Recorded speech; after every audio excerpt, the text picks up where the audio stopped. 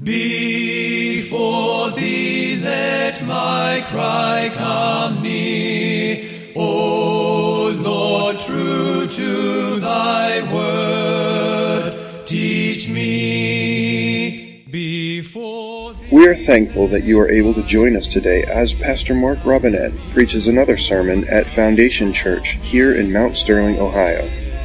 If this message is an encouragement to you, and we pray that it will be, please consider taking the time to go to www.foundationfellowshipchurch.org and let us know.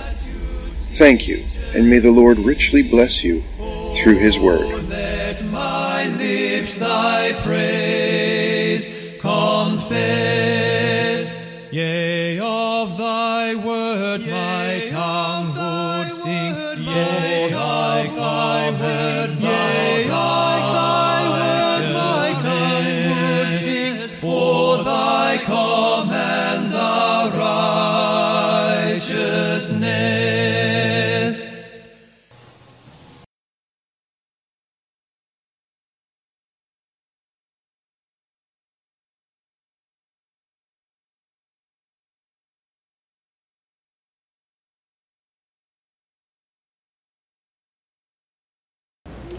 Greetings this Lord's Day, people of God, in the name of Jesus. Greetings. Isn't it a marvelous and amazing thing that God, in His mercy, looked down from heaven and He said, you know what? I want Jonathan Narwhal to follow me. Isn't that an amazing thing? That He looked not only at us, and the way I grew up, it was always, He looked at us and He kind of liked what we were doing. But the Bible says that He did this according to foreknowledge. And when you read that, you think, well, what could that possibly mean? And they look at it one way, I look at it another. You know, God knew all of the horrible things you were going to do all the way till the time you died, Tim. He knew all of that. And in spite of all that, guess what He did? He picked you. Isn't that a wonderful and amazing thing? That song that we sing, you know, how sweet and awful is the place with Christ within the doors. It should always remind us of the fact that we could be out doing something else today. We could be not thinking of God. We could not be wanting to read His Word, to know Him, to be a part of the community of faith. We could want that. That's what we could want. But instead, God has called us to be a part of His people. Can we say thanks be to God? Psalm 4, David says this. He said, "O Lord," he said, "hear me when I call. O God of my righteousness, Thou hast enlarged me when I was in distress. Have mercy upon me and hear my prayer. O ye sons of men, how long will you turn my glory into shame? How long will you love vanity and seek after leasing? But know that the Lord has set apart him that is godly for Himself. The Lord will hear when I call unto Him. Stand in awe and sin not. Commune with your own heart upon your bed and be still. Offer the sacrifices of righteousness and put your trust in the Lord. There be many that say, who will show us any good? Lord, lift up the light of Thy countenance upon us. Thou hast put gladness in my heart, more than in the time when their corn and their wine increased. I will both lay me down in peace and sleep, for Thou, Lord, makest me to dwell in safety. It's God who works in us to will and to do of His good pleasure. Amen? Let us pray. Heavenly Father, we are thankful that You have given us good thoughts to think, that You have given us the desire to obey You. Lord, that You have given us a love for Your word and Your commands, O Lord. Lord, we stand in awe of that as David did then. Lord, as we go to bed each night thinking of how good You are. Lord, we often sing upon our bed of Your goodness. Thank You for giving us that song, O Lord, and for filling us with Your Spirit. Lord, you washed us with your blood and you've forgiven our sins and made us acceptable in your sight. Thank you for doing that, Lord.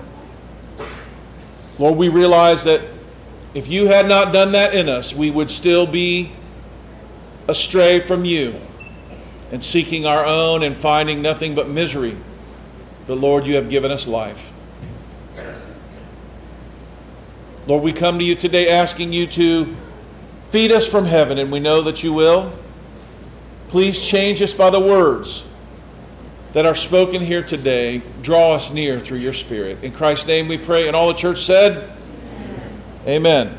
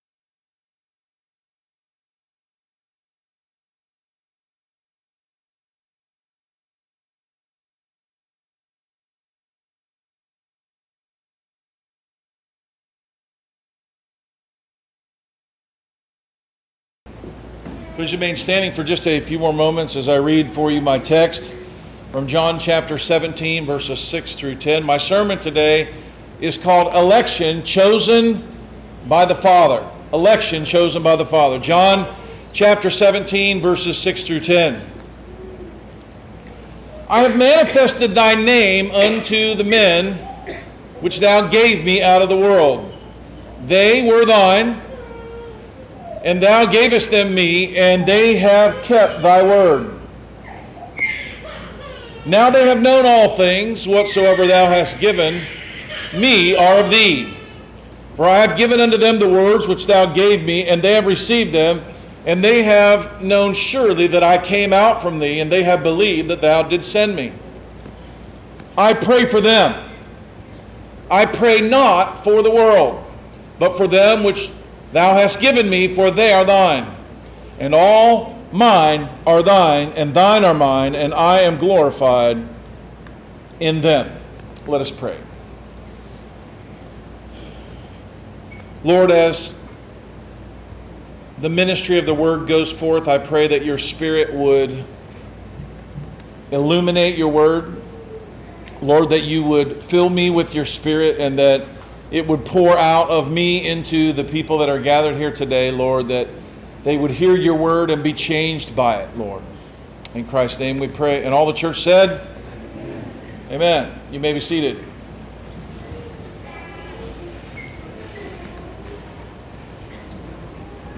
Now, as I was sitting here, I actually got a sermon, a pre-sermon sermon. You guys want to hear the pre-sermon sermon? You know, growing up, there were some doctrines that were taught in our church, Andy, that you had to know Greek and Hebrew and turn the Bible sideways and stand on one foot and know a specialist, and then you could see it. Has anybody ever heard people ever try to teach you something like that? You got to look into it. You got to know. Okay, this doctrine of election is not a doctrine like that. This is a central core to the Bible, which is taught from its very first pages all the way to the end. And to not see this doctrine as one that is blatantly taught in Scripture, I believe is to be willingly ignorant of what God's Word says. Now, I know that's pretty hard words, but it is. Guys, from the very beginning, when man went wrong, how did God preserve the world from the flood? What did he do? He chose a guy named Noah. Was Noah praying each week and saying, Lord, save me and let me save the world from this destruction? He didn't know it was coming, right? God looked and he saw Noah and he picked Noah. Abraham was in Ur of the Chaldees, and God said to him what? Get up and get out and go somewhere else. Abraham was chosen by God, right? As you go through the scripture, you will see that even Saul, who was the first king of Israel, was ungodly. But how did he become the first king of Israel? He was chosen by God. He picked him out. He didn't even want to be the king, but he was chosen by God. And then when God was going to choose a king after his own heart, how did this happen? Was there a contest? Did people say they wanted to be king? Did he pick the most important person who had worked hard and been trained in how to be a king? Or did he go out to the house of a man named Jesse who had several sons and choose, everybody say choose the least likely man among his family to be king? What did he do? He chose it. When God called Samuel, the greatest, to me, prophet, the cleanest living, godliest prophet of the Old Testament, how did it happen? He was in bed, and God spoke to him, and he said, Samuel. And he said, what? He said, he comes in, Eli, did you call? No. And he goes back in bed. Samuel. So what happens? God chooses who? He chose Samuel.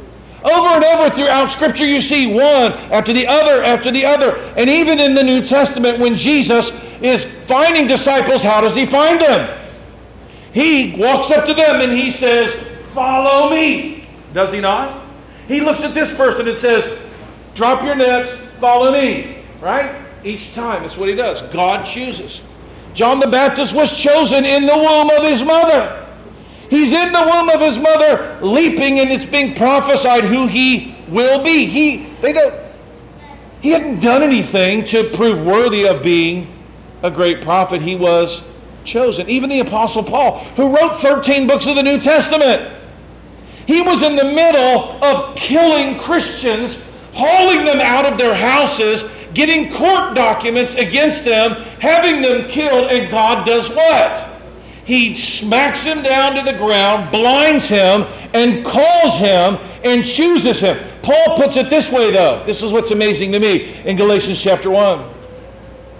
Paul said, God, who is full of mercy, he said, he separated me from my mother's womb and called me by his grace to reveal his Son in me. Paul said before he was even born, Luke, God separated him from his mother's womb to do this work. Is this a sideline doctrine of the Bible, or is this a major doctrine of the Bible? And if I were going to be tongue-in-cheek and I wanted to make you laugh a little bit, I would have called my sermon today, Jesus was a Calvinist, okay? But I wouldn't say that. I wouldn't say Jesus was a Calvinist. I wouldn't really want to say that. Calvin would not have wanted me to say that. But Jesus believed this, and so as we continue looking at the prayer of Jesus here in John 17, kind of a series within a series about prayer, election, unity, and the deity of Christ himself, that's what this prayer is all about. This prayer occurred and was recorded by John after he took part in the Last Supper. He had washed the disciples' feet. He had showed them how to lead in the kingdom through servanthood. They were going to be servants. They were going to lead with love and humility. The world was going to hate them like they had hated Jesus. No matter what good they did or truth spoken to these dark hearts, these blind guides were incapable of being reached. They were given to the world as an example of the total depravity of man.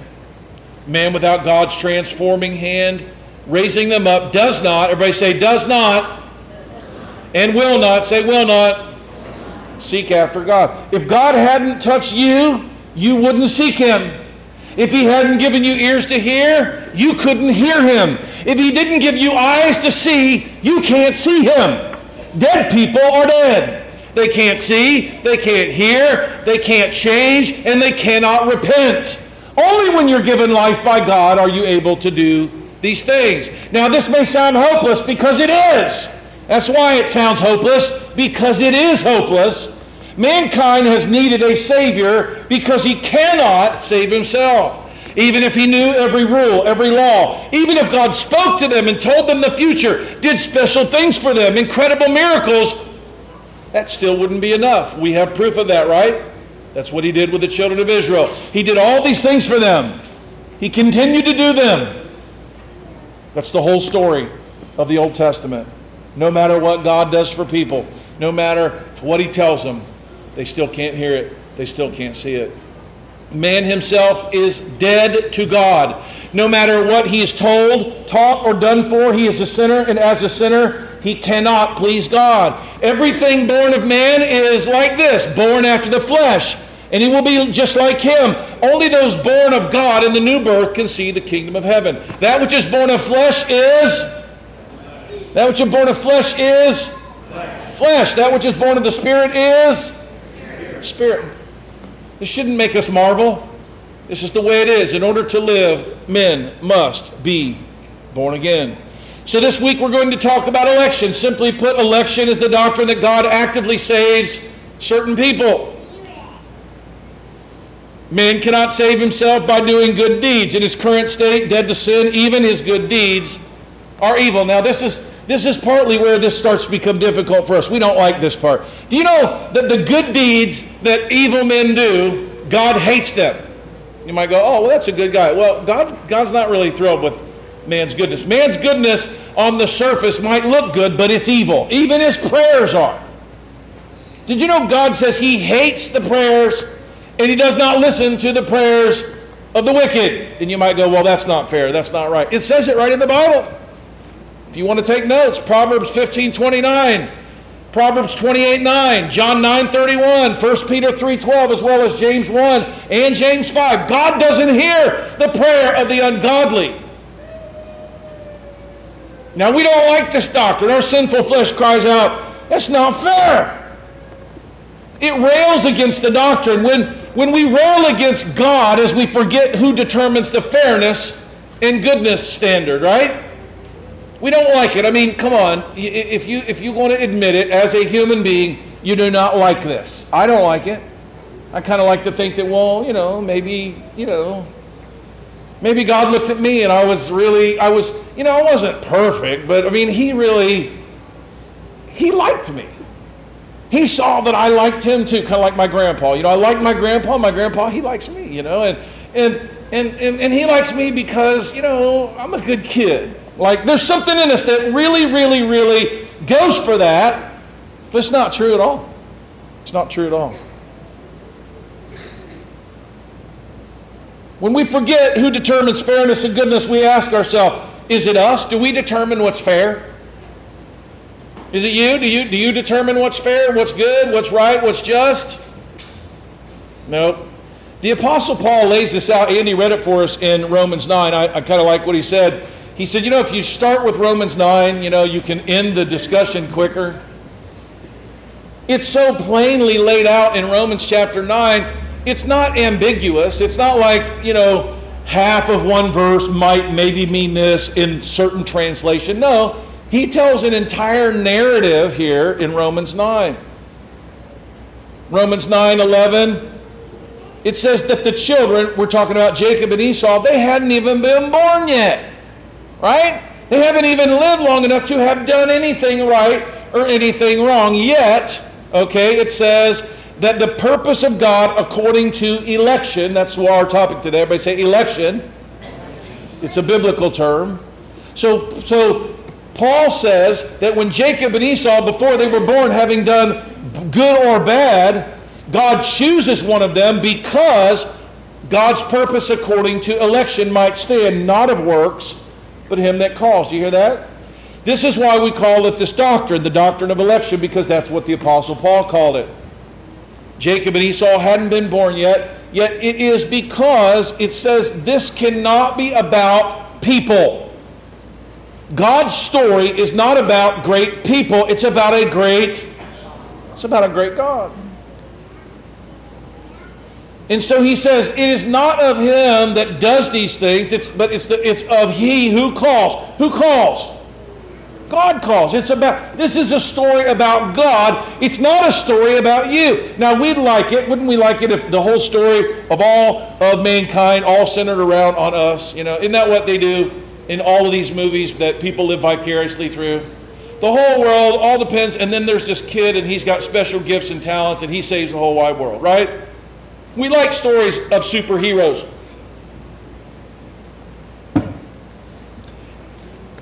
Andy, you may have put me up on charges this week. I'm joking, so you can smile. Everybody smile. At the 4th of July picnic, someone threw me a t-shirt, which I did wear later on, just for fun, but on it said, Jesus is my superhero, okay? Now, we won't get into the theology of all of that, but we like the idea of superheroes, right? I wore it in my house, and then my kids made me take it off. And it was from the church I grew up in. That's what they're teaching over there. Jesus is my superhero at the Vacation Bible School. But we don't just like Jesus to be the superhero. We want to be the superhero, right? We want to be the one who preaches it. And we want to be the one to bring the miracle. And we want to be the one who did something good. We want to be the hero of a story that has one hero. And it's Christ. Romans 9 says, the elder shall serve the younger. Jacob have I loved, Esau have I hated. What shall we say then? Is there unrighteousness with God? He asked the question. Paul was good at this, anticipating the objection. You're reading what he's writing and he goes, you might say to yourself this thing, right?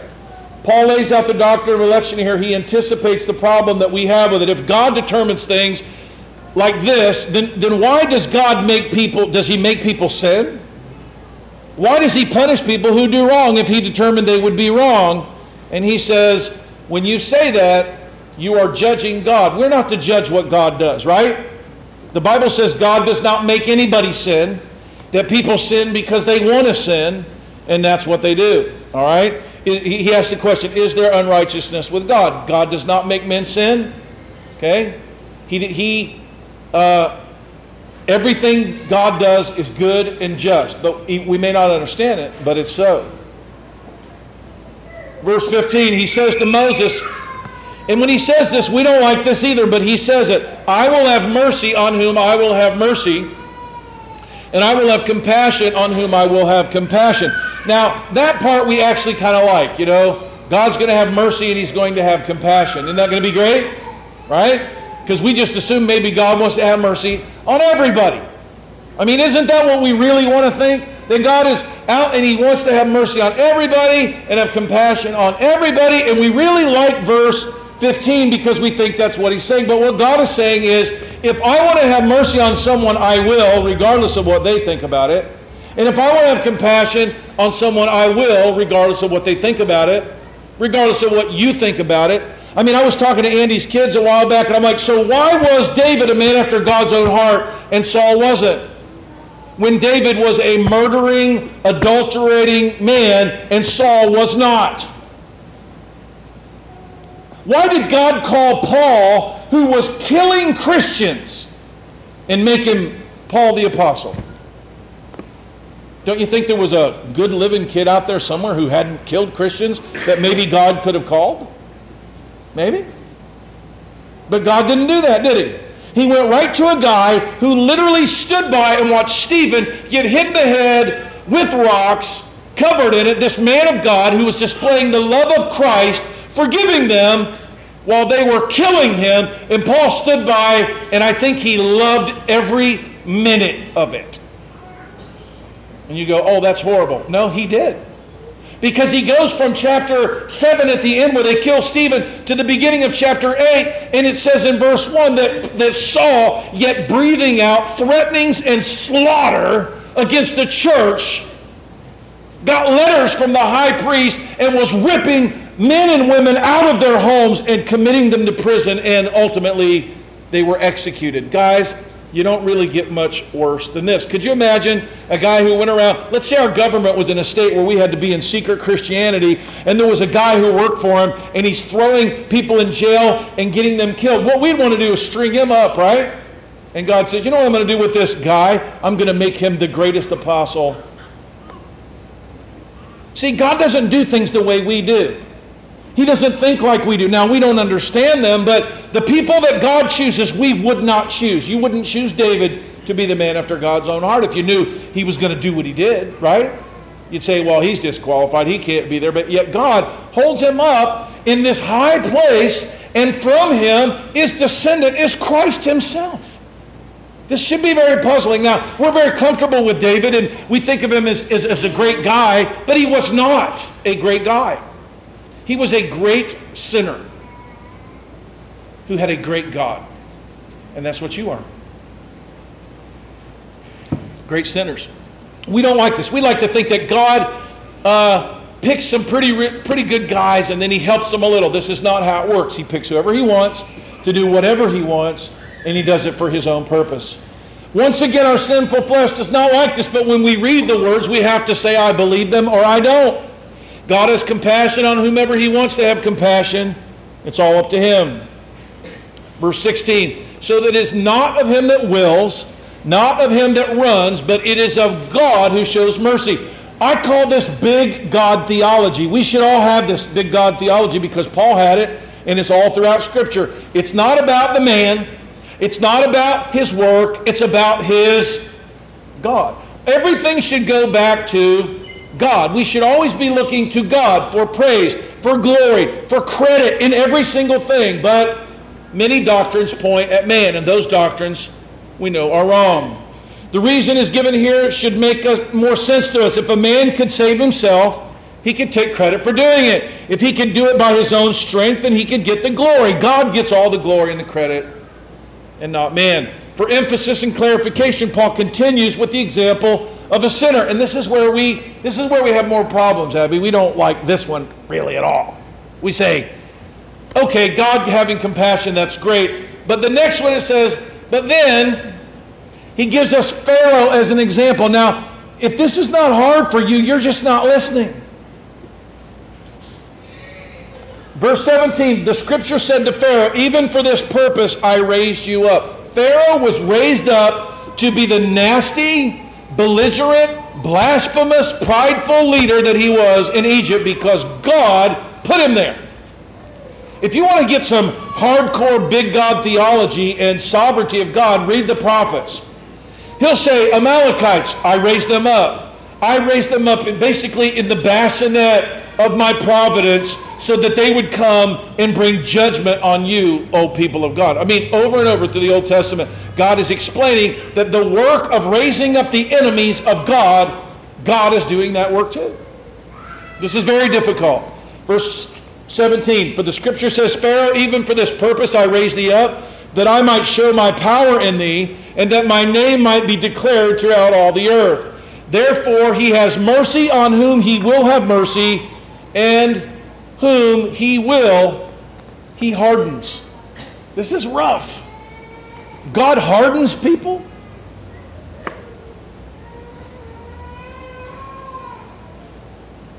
I mean, maybe God hardened Hitler. Of course he did. Nobody could be that bad on their own.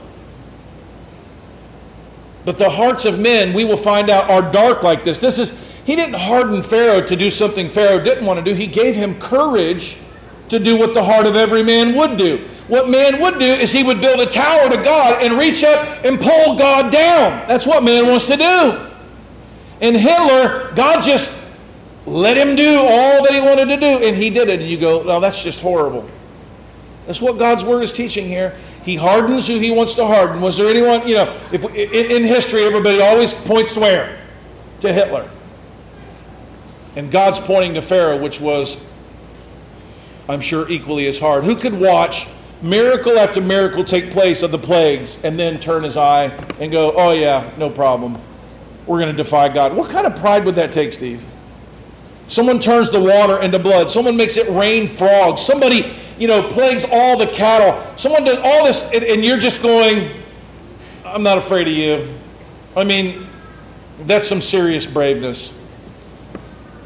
It's painful, but we either believe it or we don't. And I do believe it, and I know that God must be good, and He must understand what's best for all of us. Verse 19 of Romans says, Thou wilt say, Why does he yet find fault? Who can resist his will? Nay, but, O man, who art thou that replies against God? Shall the thing formed say to him that formed it, Why hast you made me this way? Some people have difficulty with saying, oh, God doesn't, people are not made the way they are. There's something, they're lying about it. No, there are people that are wretched and ungodly and they're sinful, and that's just the way they're going to be. They're not making excuses. The reason they hate, the reason they kill, the reason they do all these things is because that is who they are made to be. Now, can God save any one of them? He certainly can. My wife's been reading about a woman named Rosario Butterfield. Is that her name? She was a militant feminist lesbian. And you know what she is now? She's a homeschool mother of several children and a devoted wife. How did this happen? It happened by the mercy and grace of God. He calls a woman out of darkness and brings her into where? His marvelous light. And you might go, well, she's done a lot of bad things. I wouldn't trust her. And she's lived a nasty life. That's what they said about the woman at the feet of Jesus. If you knew what kind of woman she was, you wouldn't let her touch you. But you see, God knows just exactly what you are. And He allows you. Amen? God's not daunted by your sinfulness. He's not put off by how bad you are. He knows how bad you are. And He loves you. And He's going to save you anyway. Can't we say thanks be to God? Oh, I haven't even gotten started. I'm on page 6 of 22. Guys, what in the world are we going to do? Wow. This doctrine should never be a source of pride. It should be a source of awe and humility. Each and every one of us could have been among those who never sought after God, who would rush headlong to hell, but we're not. Can we say thanks be to God? Now, I'm not saying I fully understand the doctrine, but it seems quite clear that the Bible teaches it. In fact, if it doesn't, there's a whole lot in the Bible that doesn't make sense at all. So if you're ever having this conversation with somebody, don't be prideful about it. Just go, well, why don't we they'll go, are you willing to have a discussion? And generally what they'll do is they'll grab one verse. And I'm telling you, if you go, hey, instead of this one verse, could we read like 3 chapters? This is where their trouble will happen for them. You don't have to argue with anybody.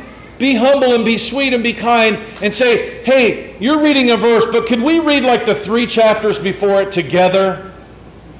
This is when their boat will begin to sink and they will be in a lot of trouble, because the Bible teaches us over and over and over and over in every parable and story and illustration, over and over. It is replete in Scripture. Now, I'm going to, wow.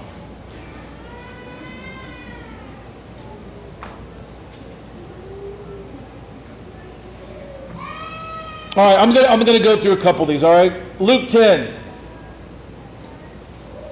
Do you guys remember Jesus appointing the 70? Do you guys remember that? He sends them out. And this may not bother you, but it might not bother you because you don't believe, you think you're reading a storybook and not reading a real life book, okay? So the Lord appointed 70, and He sent them before the face into every city where He was going to go, right? This is Luke chapter 10 if you want to read about it later. And He tells them this verse, which we love. This is a bumper sticker verse, right? The harvest truly is great, but the laborers are few. Pray ye the Lord of the harvest that He would send forth laborers into the harvest. Now, when you're harvesting, you're going out to get something that's already grown, right? You don't harvest seeds. Well, I mean, I guess you could, but they wouldn't come, you don't harvest seeds out of the ground. You harvest seeds off of the top of mature plants even, right?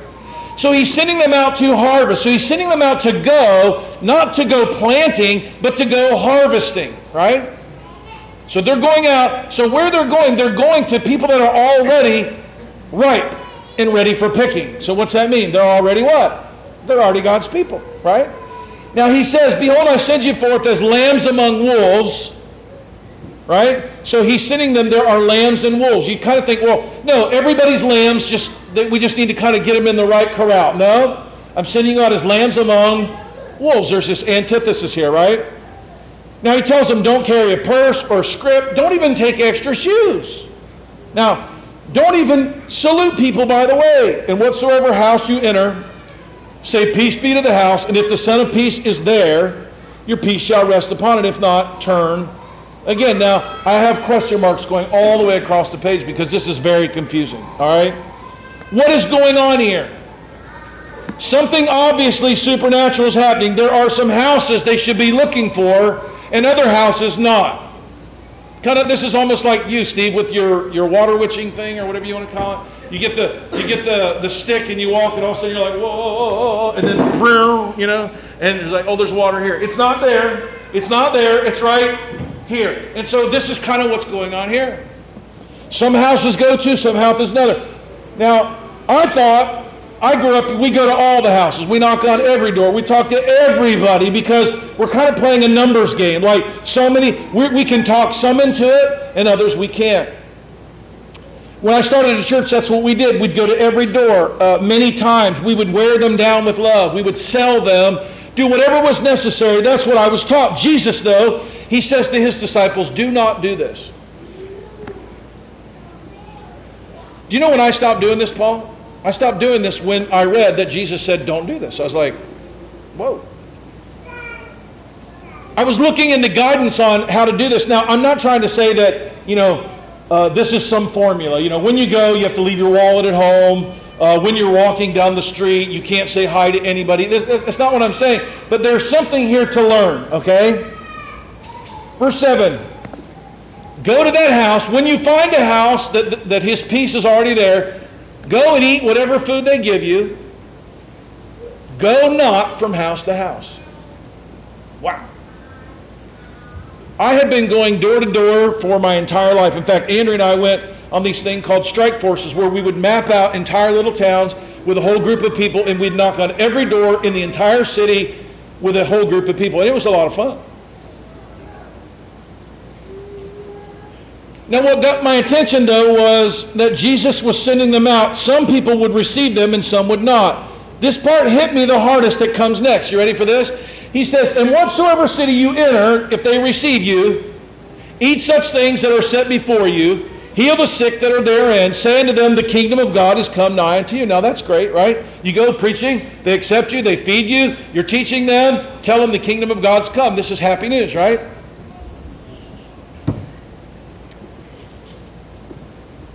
But whatsoever that you go and they don't receive you, even the dust of the city which cleaves to you, wipe it off.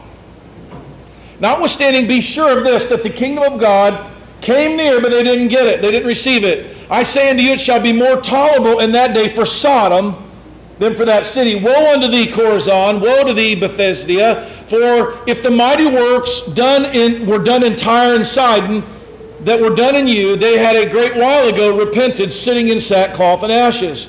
But it shall be more tolerable for Tyre and Sidon at the judgment than you. Now, you guys know Tyre and Sidon got completely wiped off the face of the earth. Every rock, even the dust from the city, was gathered up and thrown into the sea. Do you guys remember this?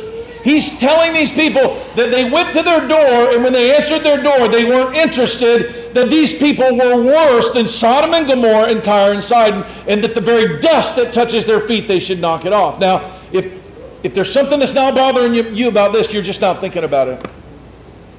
Capernaum, which are exalted to heaven, you be thrust to hell. He that heareth you heareth me. He that despiseth you despiseth me. He that despiseth me despiseth him that sent me. So, Steve, I started thinking about this. I'm like, is Jesus really saying that the first person they have to meet is a knucklehead in a town, that the whole town is going to go to hell? I mean, could you imagine? Can you imagine people being the first person? A stranger walks up to your town and you're like, "We ain't buying any of that," and slams the door and says, "Leave." So now, because that knucklehead happened to be at the gate, the whole city is going to hell. Does that sound like the God you serve, or does that sound just crazy? It kind of sounds crazy to me.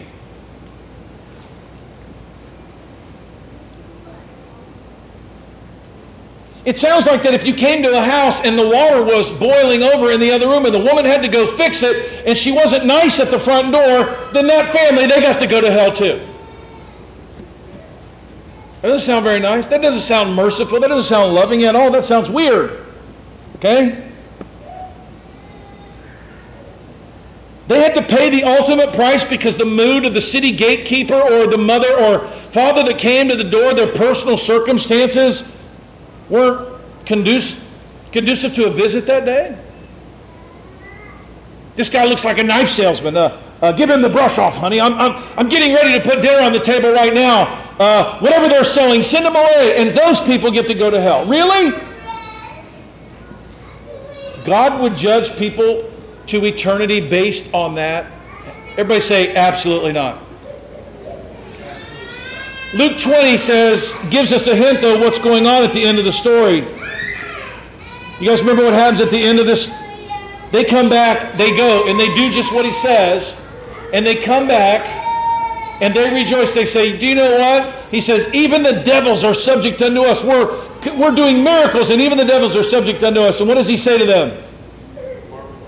Don't rejoice about that. Rejoice that what? Your names are written in the book of life. He's trying to explain to them that some people are God's people and some people aren't. They weren't going out to try to convince people. They were going out to find the people that God had already touched and already changed, who were already ready, who God had foreordained because they would be ready at the door. Not because their life circumstances had made them ready, but because God had prepared them to answer the door and say, come on in. Their names were written in heaven. They were going to heaven. This was true cause for celebration. Now there's something else that somebody asked me one time, and I want you to lodge this in your mind.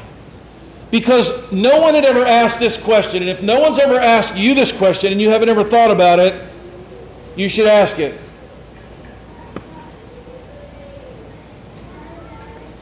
You ready for the question? Could Jesus have lived on the earth, died on the cross, risen from the dead, and no one received him? Now, if you believe that it's all about what man does, the answer to that question is what? Yeah. Christianity could have died with Jesus right then. He could have done all that, but maybe no one would have been convinced, and maybe no one would have followed him, and maybe no one would have received him, and then the work of God would have been what? Would have been a failure. Are we rejoicing today that some did receive him, and as a result Christianity thrives today, or is there really... Maybe that's really not a good way of looking at it. Did God send Jesus for the chance that maybe some people might get saved, but maybe not? I don't think the Bible teaches any such insanity. You guys follow what I'm saying?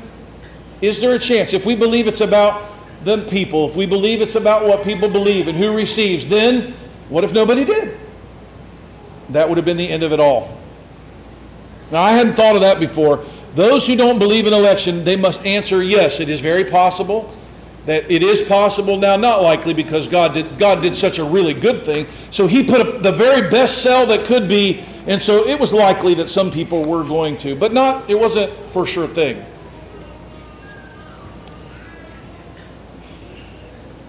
Now, we don't have to go into it all today, but suffice it to say that God's plan for salvation for man was not a gamble. There was no chance that God would or could fail. Chance has nothing to do with it. Jesus did not die for a chance to save mankind. Jesus said he was coming to build the church, right? And he said that the gates of hell would not prevail against it. He said that he was coming and he wasn't dying for the chance, but he was dying for the bride, his elect. Now, some argue that God can say things like every knee shall bow and every tongue confess because he can look into the future and see what will happen. It doesn't take a super genius to see the faulty logic in this. But people continue to believe it because they want to believe. They have more to do with their salvation.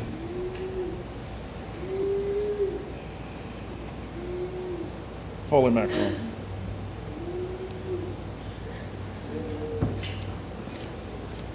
Can you stay with me for just a few more minutes? I always forget that I'm going to preach. Like, I think I'm just going to read this to you, okay? And so that I get excited and I get to preaching. Everybody say, whosoever will. Perhaps everybody knows the most quoted Bible verse of all the Bible, that they put it on signs at football games. They hold it up, right? What is it? John 3:16. In John 3:16, here's what it says.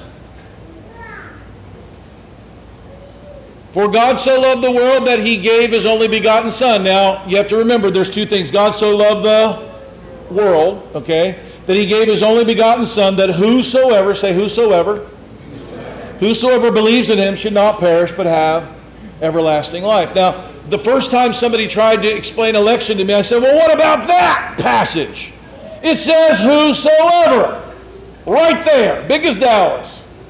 That's when you go, well, why don't we read John chapter 1 and John chapter 2 and John chapter 3 and see if we still think that's what it's saying. And this is where you get in trouble if you're an Arminian. Because when you start reading from chapter 1, things go bad for you right off the very, very beginning when you realize what John has already said. You know, when you're reading a letter that someone has written to you and you're in chapter 3 of the letter, it's important to look at chapter 1, right? Right? So the word whosoever has been used to say that whosoever can and will or wants to be can be saved. It's where I started in my mind when I started considering the doctrine of election, if it was biblical. Part of my problem was that I had fallen prey to some bad logic when it comes to understanding the Bible. It kind of goes like this. Is it right or is it wrong to drink alcohol? Kind of a question, right? So I'm looking for a yes or no answer, not really considering that there might be a third answer. You know, someone will say to someone, you know, have you stopped stealing from the grocery store? This is a bad question, right? What if you've never stolen from the grocery store, ever, right? So you didn't stop because you never did it, right? You see how the question is bad? I never did it in the beginning, but if your only answer is yes or no, if your answer is yes, that means that you used to do what? You used to steal from the grocery store, but now you stopped. If you say no, then they assume that you mean what? I still steal from the grocery store. So yes or no, the answer to the question is, I never stole from the grocery store, ever. Okay, but they don't offer you that yes or no. Kind of like Christians who say drinking alcohol, right? Is it sinful, to do it? Or is it not? And so when you get these two questions, they'll say, well, let me show you a scripture that says that it is sinful. And then someone says, well, let me show you one that says it's not. So then there's the battle of the scriptures that, is there 10 scriptures that say it is and 20 that say it's not? And so these 10 cancel out 10 and then it's, how does it work? Faulty logic, okay? God's word never contradicts itself ever. And if the answer isn't easy, maybe the answer is complicated, all right? Maybe there is a C or a D answer, not just the A or the B. If that's too hard, I'm sorry. The answer is obviously to drinking, it's not yes or no. The answer is more that there are times not to drink. There are ways not to drink. We don't drink too much. But sometimes God actually wants us to drink, like when we take communion. And we're supposed to be responsible and all that. All right? Now, John 3:16, we clearly see what Jesus said here means to those that God who has chosen, those who have been born again, they will believe on him and be saved. Okay? For God so loved the world that he gave his only begotten Son, that whosoever believeth on him. He's saying that the people that believe on him are the ones that are being saved. Now, I'm telling you that's what it means, but we'll look at it from John 1. I'll try to go quickly through here. John chapter 1, you can read it from the very verse. In the beginning was the Word was with God.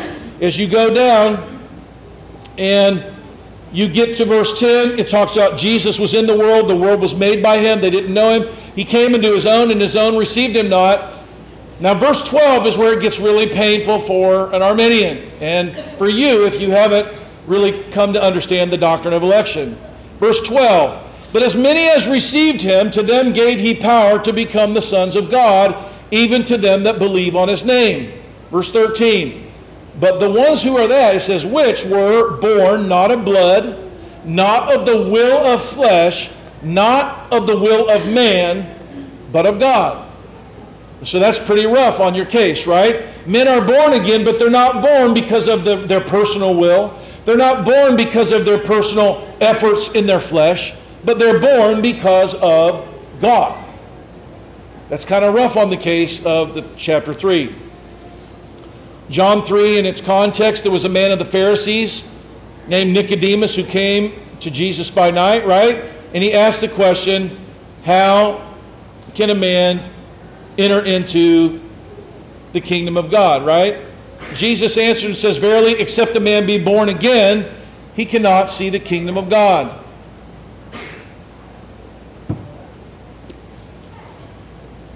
How many of you willed yourself to be born?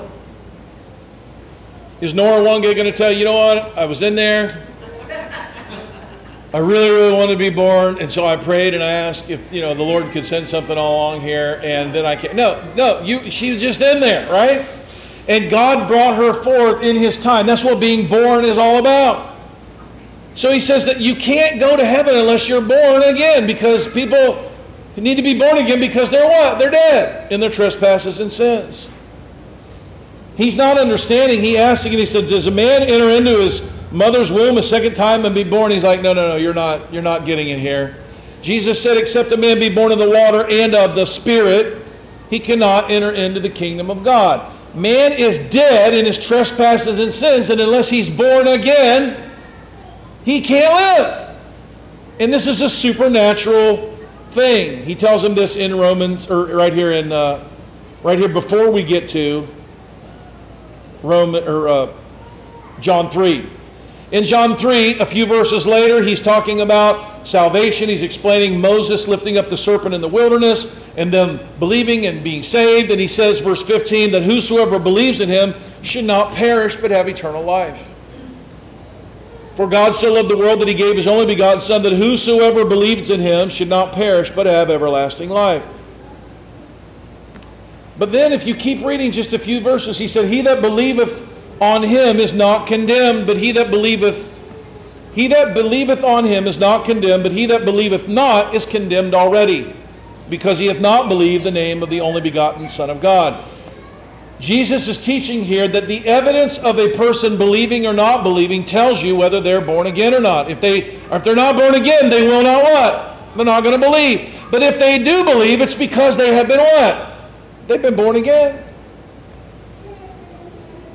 He says this is the condemnation, that light came into the world, but men loved darkness rather than light because their deeds were evil. For everyone that does evil hates the light, neither comes to the light, lest his deeds be reproved. Men who are dead and they're lost, they don't want to come to God. They don't want to come to church. They don't want to read the Bible. They don't want to do what is right. That's why when I heard that the man's reading the Bible, you go, whoa. Maybe he believed. Maybe God's touched him. Maybe he believes. Maybe Andy's going to get to see the salvation of his neighbor. Amen? Wouldn't that be wonderful? Wouldn't that be an amazing thing if he sat in our pew and he got up and he said, you know what? This is what I was blind and I was not seeking God, and God brought this calamity into my life, and next thing you know, I'm reading the Bible, the Word of God. God sends a man over to my house, and all of a sudden now I believe. And then you know his name for the next 30 years. Wouldn't that be something? That would be fabulous. What a fact. How many of you have a story like that? A lot of us do. John 6:44. No one can come to me except the Father which hath sent me draws him. Is that ambiguous? Nobody can come to God unless God draws him themselves. John 15:16. We just preached through it. You have not chosen me, but I have chosen you. Is that ambiguous? I've ordained that you should bring forth fruit, and that your fruit should remain. That whatsoever ye shall ask of the Father in my name, he will give it to you. I know we've never even made it back to John 17. I'm sorry. I'm still not quite ready. I'm going to try to wrap it up here. I'll go to John 17. The words which Jesus spake, he lifted up his eyes to heaven, and he said, Father, the hour is come, glorify thy Son, that thy Son may glorify thee, as thou hast given him power over all flesh, that he should give eternal life to as many as thou hast given him. Isn't that a very particular thing? Not giving him power to give everybody eternal life, but he says, the Father has given him power to give eternal life to as many as thou hast given him. And this is life eternal, that they might know thee, the only true God. Verse 6, I have manifested thy name unto the men which you gave me out of the world. They were thine, and thou gave them to me, and they have kept thy word. As we read this prayer, he says, verse 9, I pray for them, I pray not for the world, but for them which you gave me, for they are thine. Can you see this doctrine that Jesus is talking about and praying in this way? All that are mine are thine, and thine are mine, and I am glorified in them.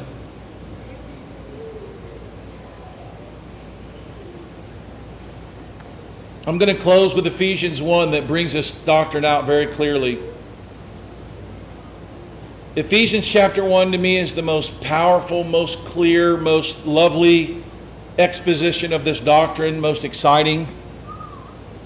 If you read the epistles, do you know the epistles aren't written to people that aren't Christians? They're written to Christian people. They all start off, Paul the apostle and Timothy to the elect lady. Paul the apostle to the church at Galatia, to the saints, right? These are letters written to Christian people. He says, Paul, an apostle of Jesus Christ by the will of God, to the saints which are at Ephesus, and to the faithful in Christ Jesus. Grace be to you and peace from God our Father and the Lord Jesus Christ. Blessed be the God and Father of our Lord Jesus Christ, who has blessed us with all spiritual blessings in heavenly places in Christ. Verse 4, you want to put this on a bumper sticker? According as he hath chosen us in him before the foundation of the world. According as he hath chosen us in him before the foundation of the world, that we should be holy and without blame before him in love. God chose before the foundation of the world that we would live right, that we would do good, that we would serve him. That should give you a lot of confidence today. You know, some weeks I don't do so good. How many have weeks where you just don't do so good? Come on. And sometimes the devil wants to go, you know what, Naomi? You might not be among the crew, you know. You might not. And you know what I say to the devil? It's like, you know what? What I do doesn't have anything in the world to do with that. God loves me. He's chosen me. He's seated me in heavenly places in Christ. He's forgiven me of the sins that I will commit tomorrow and next week. I'm preserved by God, not by my own strength or my own works. It ought to give you some confidence. See, the devil likes to go, Laura, you know what? You're really blah, blah, blah, blah, blah, blah, blah. And go, that's right, and a whole lot more. According as he's chosen us in him before the foundation of the world, that we should be holy and without blame. Aren't you glad we're going to heaven where we ought even be blamed for what we ought to be blamed for? I'm glad. God's people. Verse 5, if verse 4 wasn't clear enough, having predestinated us. Predestination sounds like a made-up term, but it's right here in the Bible. Having predestinated us according to the adoption of children by Jesus Christ, according to the good pleasure of whose will? Of his will. It's not our will. If it were up to us, it would never happen. The doctrine of election is called the doctrine of predestination because it's another way of saying that we were not only chosen by God, but it was our destiny from the very beginning of our lives.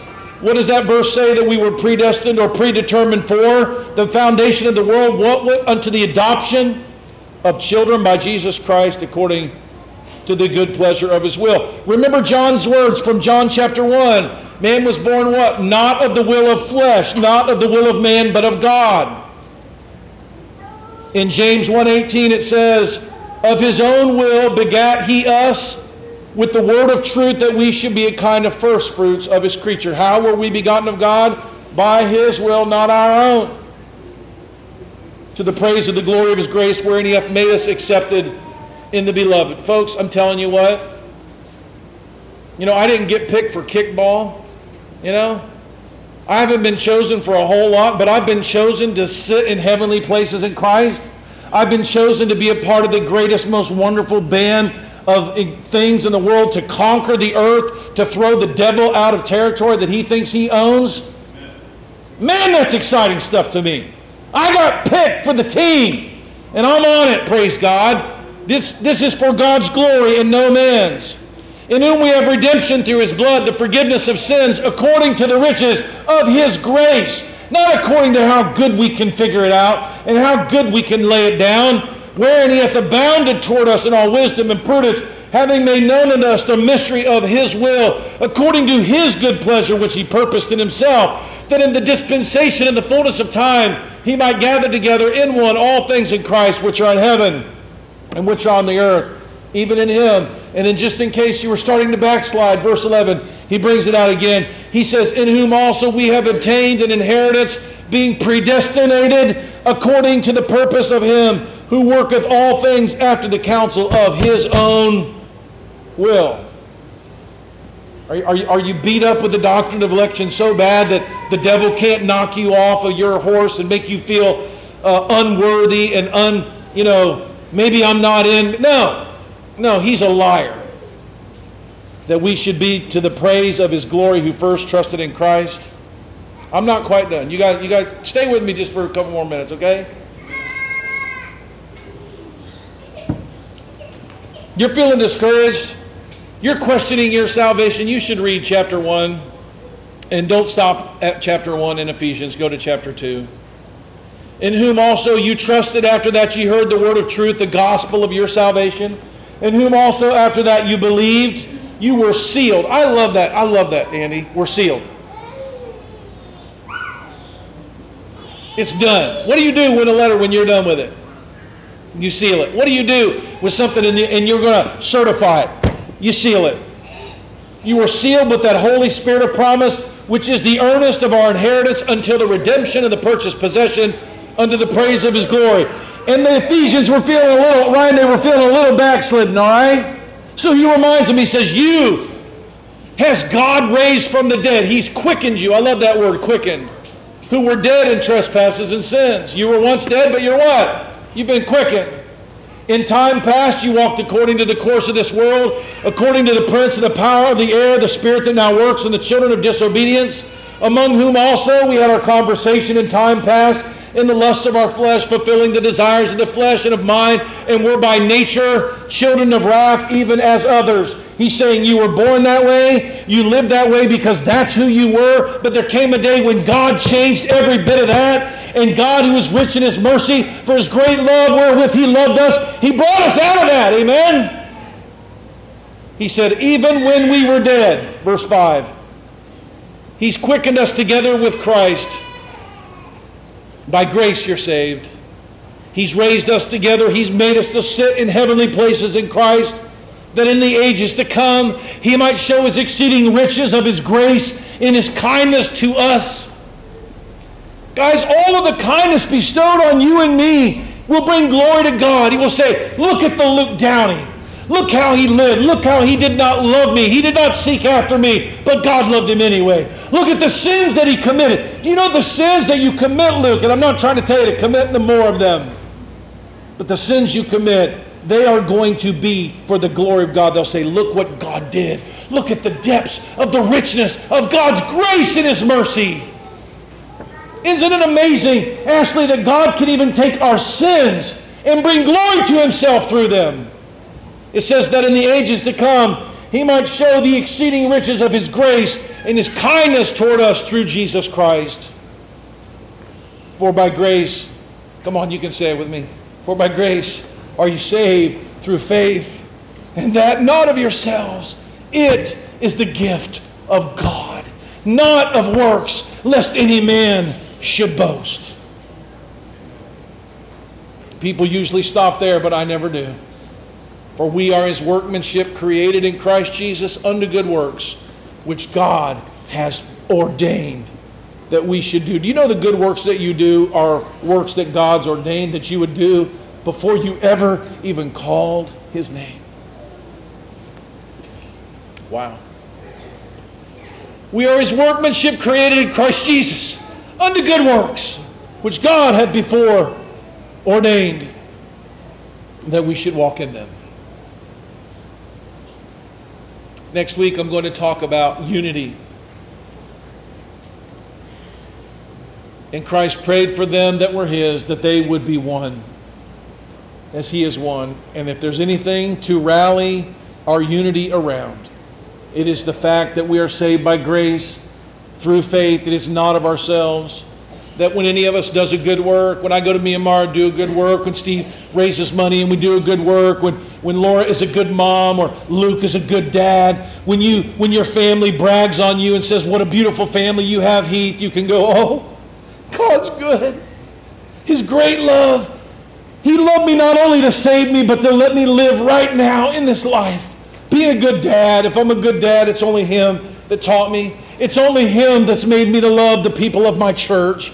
It's only Him that has made me to want to reach out to my neighbors and reach out to people and share the good things that God has given me.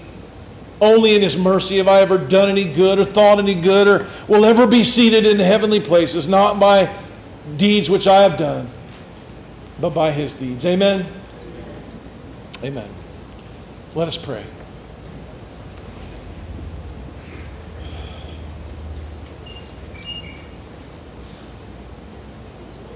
Lord, we can look at this in a static way, a way that is removed from us, and we can be cerebral about it, oh God, or we can let this pour deep into our hearts.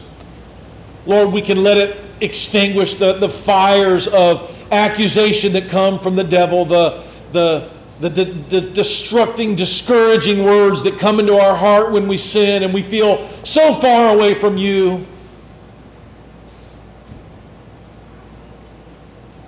God, You're not going to leave us. You're not going to forsake us. You're going to keep us by Your power.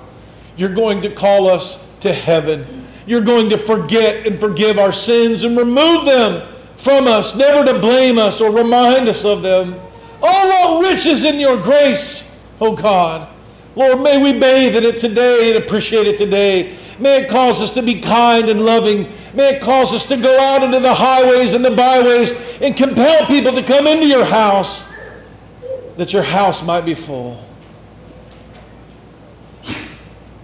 In Jesus' name we pray. Amen.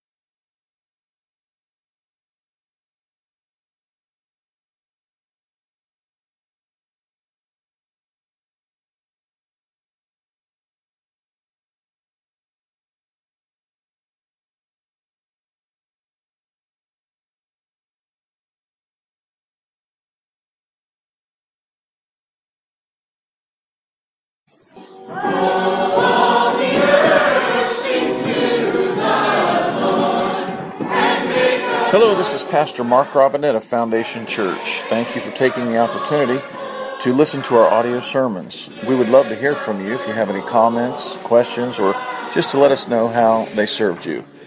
Go to our website, www.foundationfellowshipchurch.org, and send us a note. Thank you, and it's a pleasure to serve you.